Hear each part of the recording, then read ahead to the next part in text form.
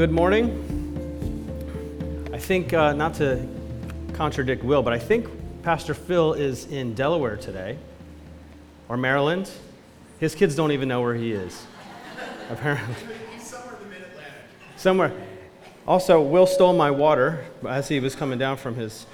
He was just trying to rattle me as I'm up here. Yeah, I'm lucky you are here. We are all lucky that you're here. Well, last night I was getting prepared, and so I tried to get a regular routine for my bedtime. And last night I had an interesting dream. I didn't plan to open my sermon with this, but I do have a lot of dreams. I live like a whole other life in my dreams, and it's actually quite tiring and stressful. I might want to actually get this checked out. But I remember more dreams than my regular days of my life, which is somewhat problematic because it's hard to remember whether or not something is real or not. But I frequently have stress dreams. Does anybody have stress dreams? Especially a recurring stress dream. And I have two of them. One is I'm at school, I'm at college specifically, and I've had a class all year long, and I haven't gone to the class, or I haven't done the assignments, which actually did happen to me, where I did not go to a class for an entire semester. I was 18 years old, and I failed the class. And then I retook it and got an A. But my second stress dream is that I'm not really public speaking, but I'm playing music for church, because I've been playing music for church since I was about 13 years old. And when I'm doing that, I frequently don't have the music that I'm playing, or it's a song that I have no idea how to play, or for some reason I'm not wearing a shirt, and I'm getting ready to play on stage, and I think maybe they won't notice. Maybe they won't notice. But this morning, or last night, I had a dream about my dad, who was also a pastor and preached from the time I was about 10 till I was 20.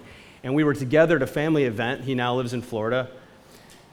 We were at a family event, and he was getting ready to pray for whatever we were going to have. It was like a birthday party or something like that. And he's getting ready to pray, and there's loud music on a radio.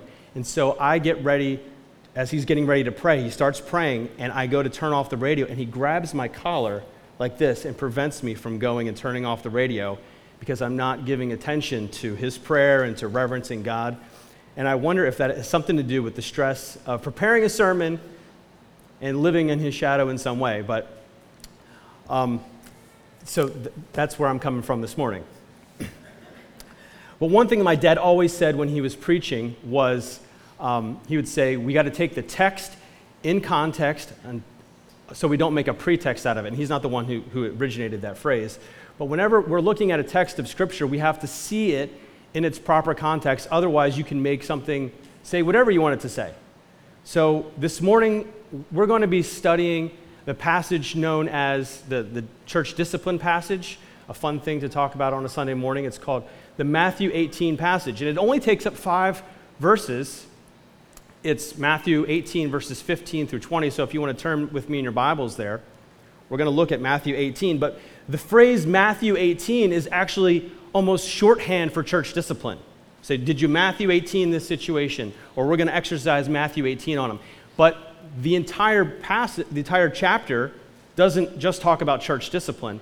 So what I want to do is, instead of just taking out this little portion of Scripture, I want to get a nice running start so that we're not taking it out of context and making it a pretext, but we're going to look at it in its full entirety. But I'm not going to read the entire thing because it is rather long, but I want you to kind of look at the headings and look at the titles there that might be in your Bible about what this passage is really about before we dive into the actual section. If you're using an ESV Bible, you'll see at the top, who is the greatest? And at that time, Jesus came to Jesus saying, who is the greatest in the kingdom of heaven? And he called a child to him and put him in the midst of them and said, whoever, unless you turn and become like children, you will never enter the kingdom of heaven. And in another place, Jesus says that whoever is going to be the greatest in the kingdom of heaven will be a servant, will be someone who is humble, who is lowly, who is not vaunted and flaunting their knowledge or their ability, but is someone who is in a humble state.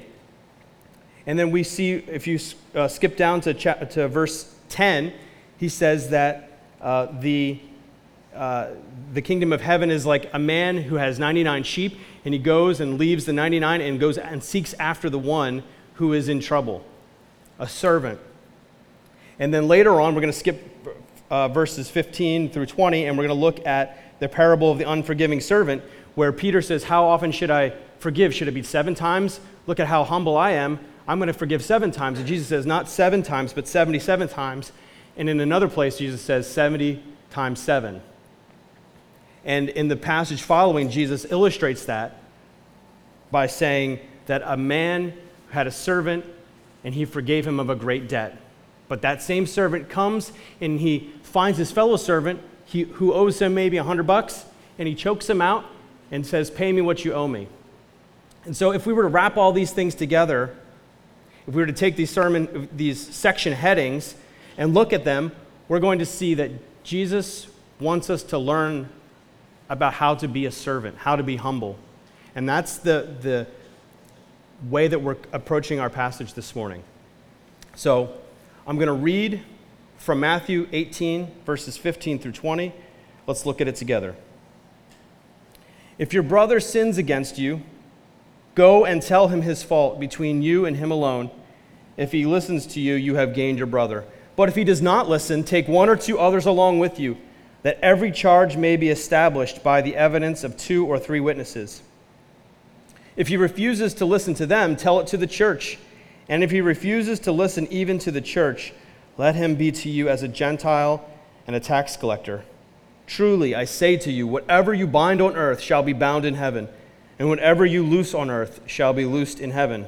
Again, I say to you, if 2 of you agree on earth about anything they ask, it will be done for them by my Father in heaven. For where 2 or 3 are gathered in my name, there I am among them. Let us pray.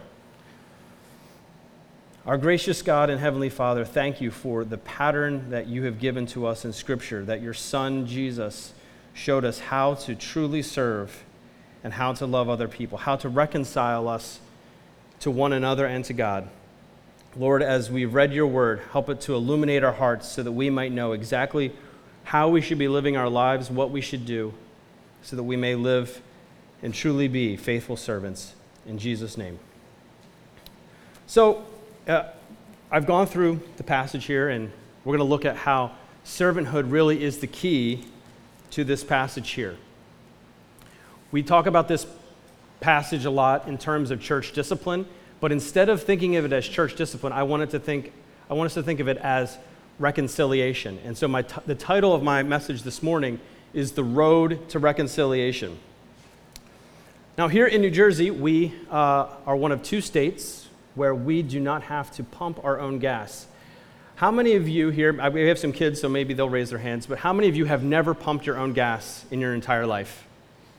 My mother-in-law is here, and she has never pumped her, and neither has Sarah Bausch. Look at that. I've seen T-shirts where it says, Jersey girls don't pump their own gas, and I think Oregon is the other state that doesn't pump their own gas. Those types of service stations are called full service, and then everywhere else is self-serve, right? So I want us to think about the Christian life as being on a road to reconciliation, and so hopefully this will help stick in your mind the idea of a gas station. So we, as New Jerseyans, we roll up to a gas station, and we sit in our car, we roll down the window, hand them our credit card, fill it up regular, and we let the peons and the plebs do the work for us, right? We go back to looking at our phone, messing with the radio. We don't have to do any of the work. Unfortunately, the other 48 states have to get out in the cold weather or in the heat like this. Well, actually, it's beautiful today, but the heat that we've been having, and pump their own gas. So that's the self-serve. And I know sometimes it would be actually better for me to pump my own gas because it takes too long, or I'd rather do it myself. But those are the 2 types of service stations we have. But what I want you to think about, imagine a gas station where you are not sitting there receiving gas, where you're not even getting out and pumping your own gas, but imagine a gas station where you roll up, you park your car, you get out of your car, and you put gas in somebody else's car. You get out in the heat, you get out in the cold weather, and not only do you pump their gas for them, you get that little squeegee out and you wipe down their windshield, Maybe you get the back windshield and you make sure everything's good. You ask them to pop their hood, see if their fluids are okay, make sure they have enough windshield washer fluid. And then at the end, you pay for the gas, you give them one of these, and you say, have a nice day. That would be what I would call a self-sacrificial service station. And I think that is sort of how the Christian life is, and maybe there are three types of categories of Christians. Somebody who comes here on Sunday morning, and they sit in the seat, and they're ready to receive so that they can get filled up and then they can leave, right? They're kind of like a consumer. We could think of church sometimes, in some churches it almost feels like a Starbucks. Churches are getting very good at serving coffee, and in our back here we have regular and extra strong coffee. But the Christian life isn't like that. Maybe you think of church as a self-service station where you come in the morning and you're not waiting to be helped by other people, but you're focused on God's word, you're singing your heart out, you're doing the confession of sin the way that it should be done, thinking about your sin, and you are trying to improve yourself as you come here on Sunday morning. But really, that's not the way that it's supposed to be. When we come in here the front door on Sunday morning, we are supposed to be serving and pouring out ourselves into other people. That's the attitude that we're supposed to be having when we come in on Sunday morning. And oftentimes, we come in on an empty tank. I know Will mentioned he's on an empty tank this morning. This is the context for this passage. So as we think about how we are to be Christians, I want us to think about the road to reconciliation. And the first stop on the road to reconciliation, we're going to see in verse 15. The first stop, and this would be my first point, is go alone. When someone sins against you, it is your job as a Christian to confront them. Let's look at verse 15. It says, if your brother sins against you, go and tell him his fault between you and him alone. If he listens to you, you have gained your brother. But if he does not listen, we're going to stop right there. Go alone. That's a scary feeling. That's a scary thought. One of the most difficult things to do in the world is public speaking. People would rather die than engage in public speaking. They did a ranking of what is the most terrifying thing. It's public speaking, death after that, and then probably after that is confronting other people. Can you imagine a situation and circumstance where somebody sits you down, maybe this has happened to you, and said, something you did the other day really bothered me, and I want to share it with you. I really can't think. I'd rather be up here. I may be rather dead. I do not like confrontation. And I suspect many of you, raise your hand if you do not like confrontation. How many of you do like confrontation? I'd be interested. We got a couple people who are interested in it. Maybe this is a sermon for you. So this is your moment to shine. But it is a really scary feeling to have to confront people in their sin. But Jesus is calling us to do that. He says, if your brother sins against you, go and tell him his fault between you and him alone. This is the pattern that Jesus has given to us. He says, you need to walk by faith so that if he listens to you, you have gained your brother. This is one of the hardest passages, I think, in Scripture, to go to confront somebody who has done something wrong to you. I know that there are many times where I have thought about it and then I've chickened out. There have been times where I know that somebody else should have done it to me and said, hey, there's something wrong, but we maybe pass each other in the hall and you kind of just don't look at them. But Jesus is calling us here as a servant in the context of servanthood as going to somebody and telling them their fault. And why would he tell us to do that? Are we God? Are we our brother's keeper? Well, no, he says, here's the purpose for it.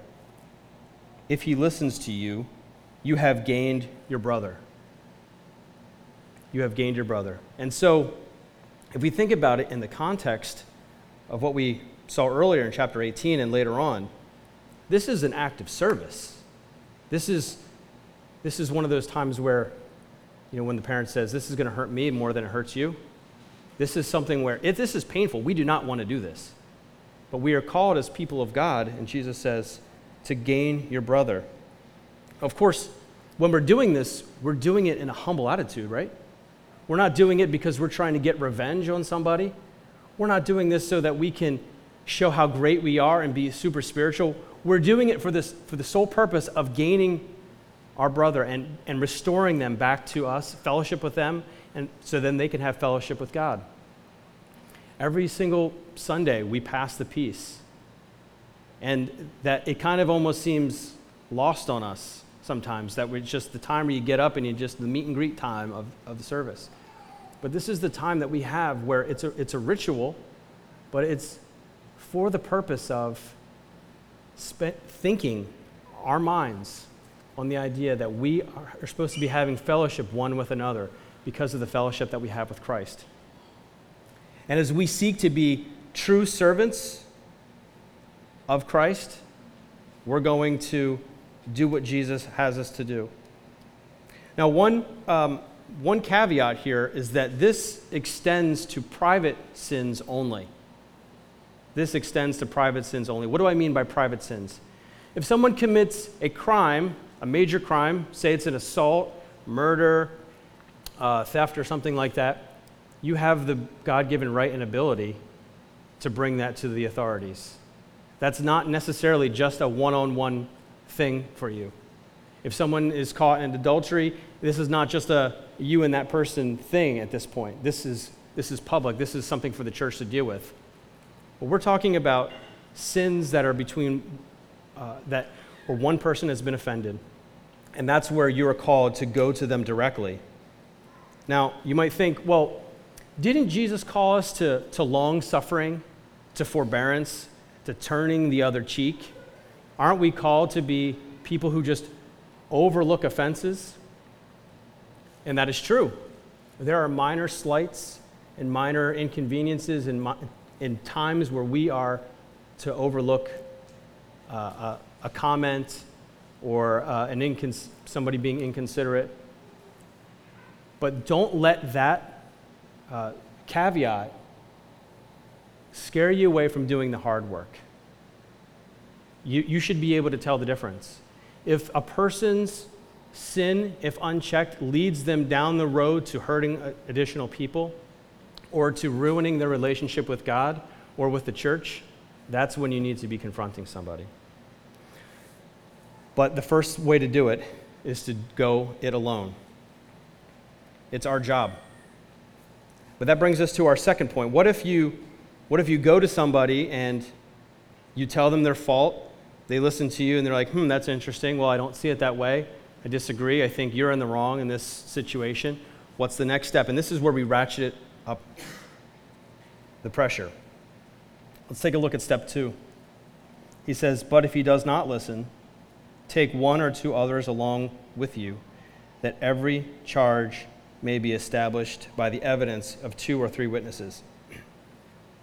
If you're familiar with the Bible, especially the Old Testament, the term 2 or 3 witnesses is very specific. In the Old Testament, God gave the civil law to the children of Israel. And when they were adjudicating any kind of crime or bringing anything before a court, there must be 2 or 3 witnesses. There cannot be circumstantial evidence. Could not be just one witness. This he said versus she said. This had to be corroborating evidence. And so as we ratchet up, we ratchet up the pressure here, we're taking it to the next level. This is a legal language that Matthew or Jesus is using here in Matthew. And the question is, well, how do we know when we need to do it? Well, sometimes we know that familiarity breeds contempt. Sometimes you just can't stand to hear something from somebody closest to you. I know a lot of you here, I've known a lot of you for a long time, and there's no yelling in a house like there is between brother and sister, right? Or sister and sister, or brother and brother. There are things that I've heard myself say to members of my own family that I would never say to anybody else. And it's because that familiarity breeds contempt. A lot of you know that my wife has recently, or I guess within the last 2 years, started a business, and it's going rather well. And so as the business has been going on, she wants to learn how to do more marketing, better marketing, right? So some of you know I'm in marketing full-time, and I do that as my profession. I'm a digital marketer by trade. But my wife found a course online to take, a paid course to do digital marketing. And she's like, I want to spend a few $100 on this course, and I'm like looking around my own candid camera here. So she took the course, and she's going through it and learning some really good information, some things that I took some pointers from. She says, hey, did you know that if you do this and this, you can expect this type of return on your investment? And I was like, yeah, I did know that. And did you know that if you post at this time, this is the best practice for this? And I'm like, yeah, I did know that. I did know that. We didn't have to spend all that money for you to learn information that I could have told you. But why did she do that? And I asked her if I could use that illustration. She said that was fine. But it's actually better to hear things sometimes from people that you are not intimately close with, because it just hits different, right? Because she knows my faults, she knows my sins, she knows my flaws. And sometimes when you bring somebody else in to hear the message that you can't hear from somebody close to you, it's helpful and beneficial. And Jesus knows that. He created our brains. He knows the psychology. He knows that we have difficulty hearing and understanding things from people that we're close to. Jesus even experienced this. He went back to his hometown and he said, truly a prophet is not without honor, except where? In their own hometown. The guy next door, it's hard to hear it from. We'd rather pay somebody in a seminar. We'd rather pay somebody far away to give us this advice. We'd rather go on YouTube, or we'd rather look at Instagram and find the latest life hack for our lives. But the work that our parents have done in our lives, the work that our teachers, the work that our spiritual leaders and our pastors and elders, sometimes it just goes bing until it's put in a different context. And Jesus knows this. So he says, take 2 or 3 witnesses. Because if you are in a situation, in a circumstance where you have a beef with somebody else, and there's a problem, and you say, you always do such and such, or, in this instance, you did that and you said that in this way. I say, no, I didn't. I have come to find that I have very low emotional intelligence and being unable to read people in many circumstances. So when we're talking about, confronting people, we may have to form that orderly queue at the back of the sanctuary, because there's a possibility, a very good possibility, I've said something to you or done something or not done something that I said that I was going to do, and you might be pretty ticked off at me, and I have no idea.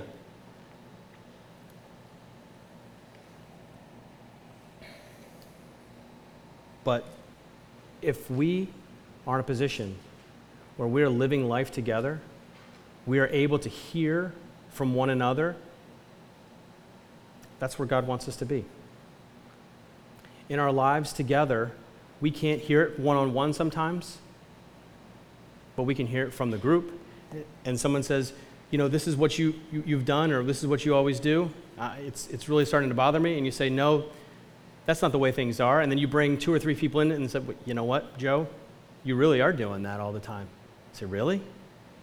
If you find yourself in that position, you think everybody's crazy, or if you think that you don't have any problems in your life and in your relationships, there's a very good chance that it actually might be you.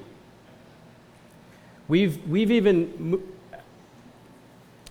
systematized this process when it comes to the marketplace, where there's the wisdom of the crowd. People look at crowdsourced information. They look at even crowdsourced academics or research. We look at reviews online, and if multiple people are giving us the testimony, there's a very good chance that it's true. Sometimes it's not true, and sometimes we have to go against the grain, and maybe we're in a church or a situation or an environment where there's abuse going on, where we're part of a cult, we're part of everybody's been deluded. That's a very real possibility. And in a passage like Matthew 18 has been used many times to abuse spiritually people and to beat them down and to bring them into submission. But that's not, just because people misuse a tool doesn't mean it's not the right tool to use. Just because there are bad fathers out there doesn't mean that God is not our heavenly Father and Christ is our brother. Just because we have bad relationships or we see things misused and abused in Scripture doesn't mean that they're not true. This is God's pattern for us to be reconciled to one another. This is God's pattern for the elders of our church to deal with issues.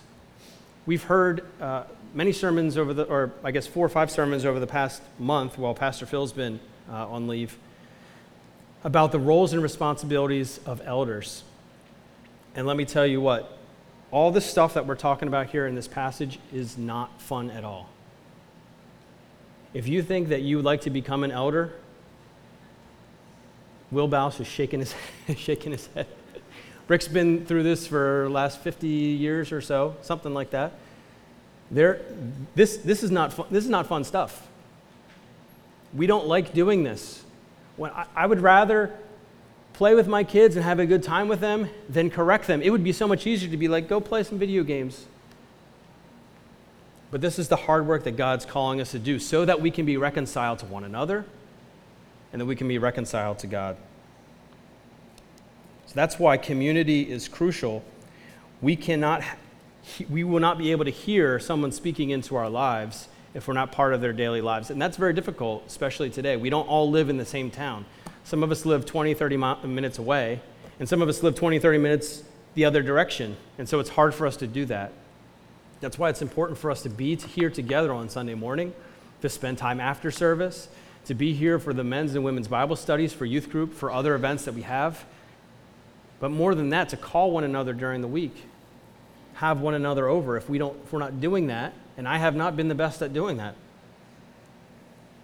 This is the opportunity that we have, living life together in community, crucially integrated, so that we can speak into one another's lives. Now, with this second aspect of the road to reconciliation, the 2 or 3 witnesses aspect, sometimes it can be done without the pastor or without the elders. It could be you and your brother and somebody who knows them, or 2 people in a peer group. That would be the ideal situation. As elders in the church, it's amazing when we hear about ministry and reconciliation and things that happen in the church that have nothing to do with us. I've heard Phil say this probably once every month or every other month. He loves hearing when people are doing the shepherding and pastoring and work of the ministry without us, and we do not want to be involved. So this time that we have this morning in the past sermons that you've heard over the past month, those are intended to give you the tools so that you can do these things yourself, so that you can be a fully equipped servant. I was just talking to someone here about changing tires recently, and I've changed a tire before in my life, and it's not I've had very, very few flat tires in my life. It's been amazing, 2 or 3, which is amazing because I've been driving since I was 17, and I've driven a whole lot. Very few breakdowns on the road in my life, but you know what's going to happen is when I go home, on the way home, that'll happen. But I realized the other day as I was talking to somebody else in the church about changing a tire that I do not know where the spare tire is on my wife's car. It's a relatively new car. I've never had to use it. I'm assuming it's underneath, but I don't know where the key to unlatching it is. And I'm unprepared. I have AAA, but I'm unprepared if that car gets a flat tire and breaks down. And if you've been a Christian for any length of time, you probably have felt unprepared to handle what's going on here in this passage. You've probably known that you're supposed to be doing some of these things, going to somebody and being a servant to them and reconciling with them, or pointing them to Christ so that they can be reconciled, but you haven't known how to do it. And so that's why we're taking the time this morning. But in an ideal situation, you're going to win your brother or sister back with the first step.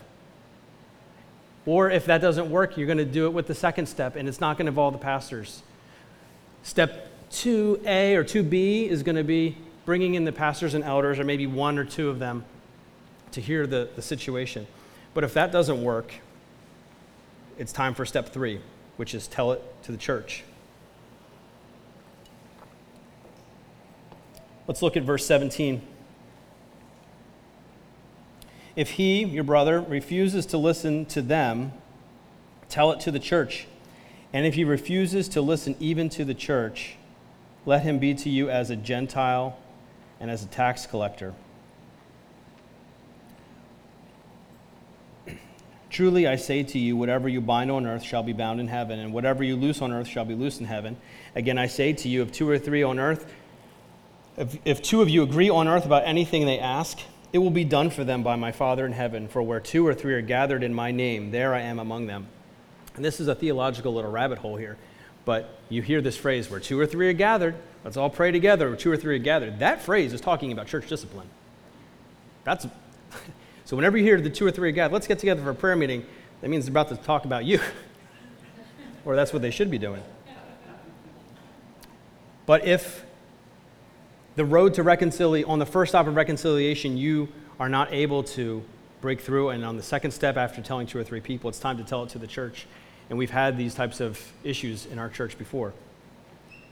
But why is it that we're to tell it to the church? It's because the church is a sphere of authority given to us by God. The church is a sphere of authority given to us by God. There are 4 different spheres of authority that you should be focused on in your life. The first one is self-discipline, self-government. The second is family government. The third is church government. And the fourth is civil government. And those are the institutions that God has given to you to correct you in your life. And how do we know this? How do we know that it's not just tell it to the church just because they'll shun you, or that it's good gossip, or we're just going to peer pressure you into doing what we think that you should be doing? In verse 18, Jesus says, "Truly I say to you, whatever you bind on earth shall be bound in heaven, and whatever you loose on earth shall be loosed in heaven." I don't really have a whole lot more time to be able to go into what all this means.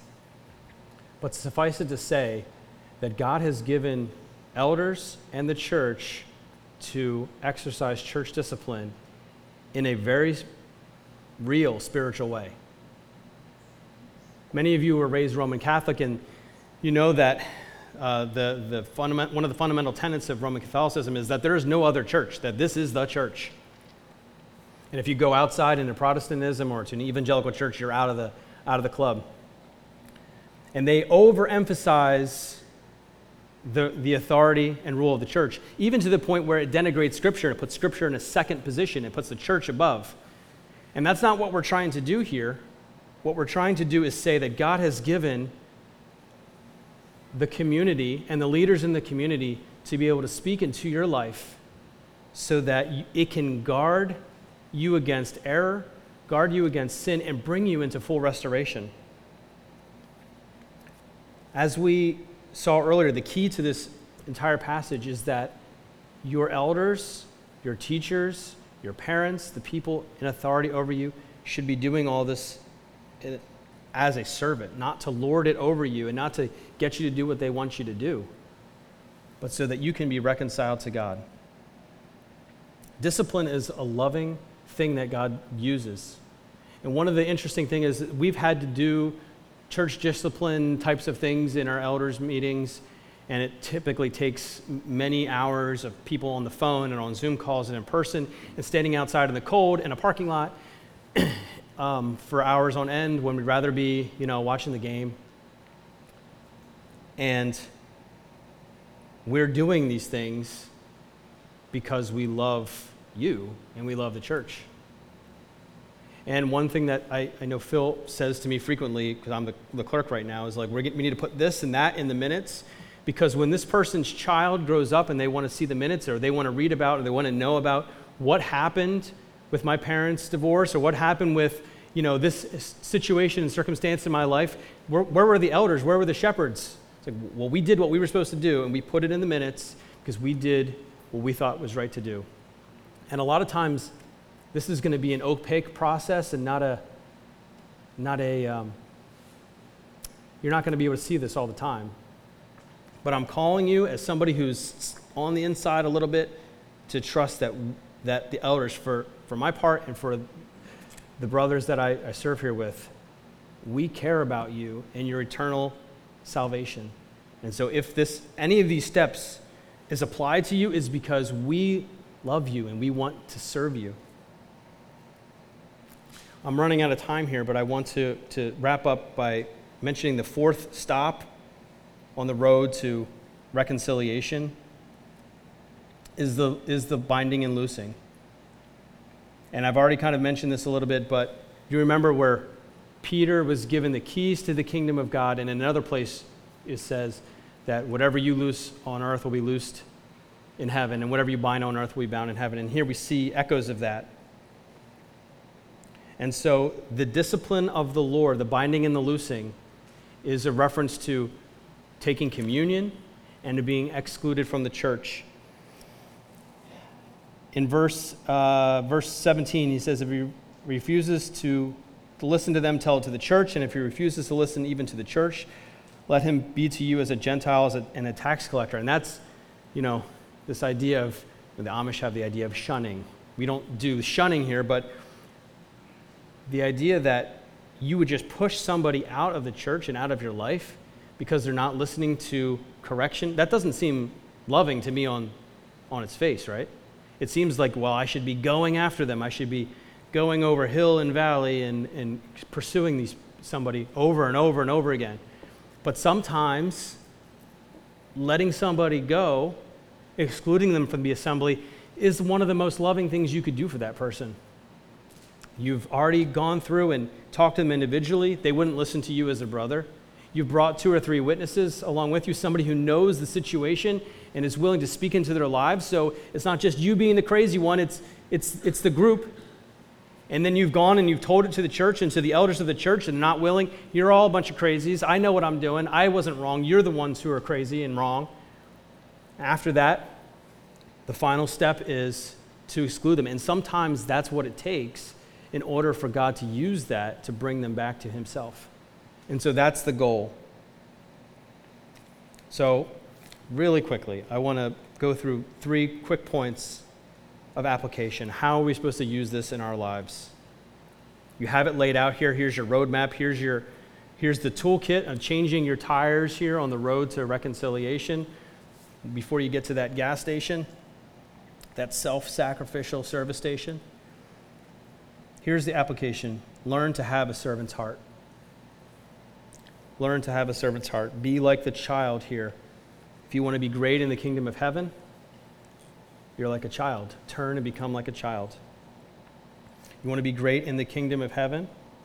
Be like the shepherd who goes after the one sheep, who leaves the 99, leaves his comfortable shepherd stand and goes into the wilderness, through the water, through the perils, to reconcile people back to you and to God. So we need to learn to have a servant's heart. But we also need to listen to God's servants. God is using every one of us in your life to bring you closer to the image of Christ. There are people that God is using in your life, whether it's through the trials and tribulations that person's bringing to you, whether it's your children who are causing you to be more sanctified because you're learning to rest on Him, whether it's a difficult situation or circumstance, God is using other people to speak into your life. So maybe instead of you needing to understand how to do this so you can do it to somebody else, maybe it's about to be done to you. You need to walk humbly, and when you see this and you see like, uh-oh, I'm getting that phone call, I'm getting that email that I need to have a meeting with somebody, I want you to look at this passage and think about the steps here. Being gained by your brother. Be humble enough, be a servant to realize who you are in relation to God. I mentioned at the beginning of the passage how this should be part of a larger context of servanthood. And we have the parable of the unforgiving servant where He was forgiven a great debt, and immediately he gets out of his jam, he gets forgiven his great debt, but then he grabs the servant by the collar and says, "Pay me what you owe me." I mean, how terrible is that? But isn't that what we're doing here? When we are not exercising Matthew 18, the tools here without love, without compassion, without a servant's attitude, we need to walk humbly when we're receiving instruction or when we are needing to give it. And my third application point is for you to love your fellow servants who are perishing. The question that we have is, do we care enough to say hard things?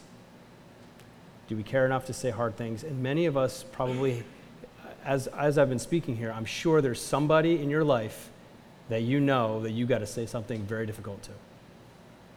Maybe it's me. Probably it's me. It's probably me. But if it's not me, if it's somebody else, this is your wake-up call to do that. And it's not because you're getting revenge. It's not because you're being petty. It's not because you're not being forbearing and loving to that person. It's because you are trying to reconcile them to God the way you have been reconciled to God through Christ. We are called to be equipped to be agents of change in this world. So, as we consider these things, the call really is to sacrificial service. When you come here on Sunday morning, when you're here during the week, when you're living your life, don't just be the person who pulls up to get filled. Don't even be the person to try to work on yourself, to take all these principles and say, I know what I need to do, and I'm just going to do it, and I don't really even need anybody else to help me. I'm just me and my Bible, me and Jesus. I'm just going to do it myself. That's the self-serve station. But I want you to be a self-sacrificial service station. Pour your life into someone else.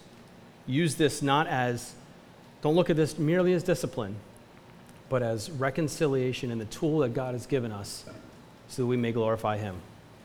Let's pray. Our gracious Heavenly Father, thank you for your word, and thank you for how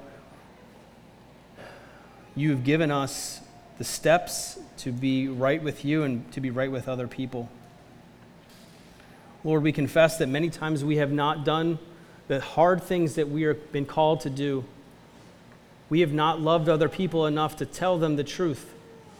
Either we've been scared or have held them in contempt, like the prodigal son's older brother who doesn't care if his brother comes back,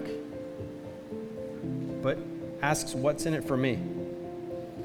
Lord, help us to look at the example of Christ, who didn't just leave us to our own sin, but came down, lived among us, bore our sin on his body, and served and washed his disciples' feet, including the disciple that was going to betray him. Lord, please help us to have a servant-like heart like this. Help us to be equipped to do your work as we go forward in this world for your glory. We pray this in Jesus' name. Amen. Thank you for listening to the Mercy Hill Sermon Podcast. If you'd like to learn more about us, please visit our website at www.mercyhillnj.org. We meet every Sunday at 10 a.m. at the church house located at 300 University Boulevard in Glassboro, off of Harvard Avenue, adjacent to the J. Harvey Rogers School and near Rowan University. We'd love for you to join us. Please see our website for directions. Thank you again for listening to the Mercy Hill Sermon Podcast.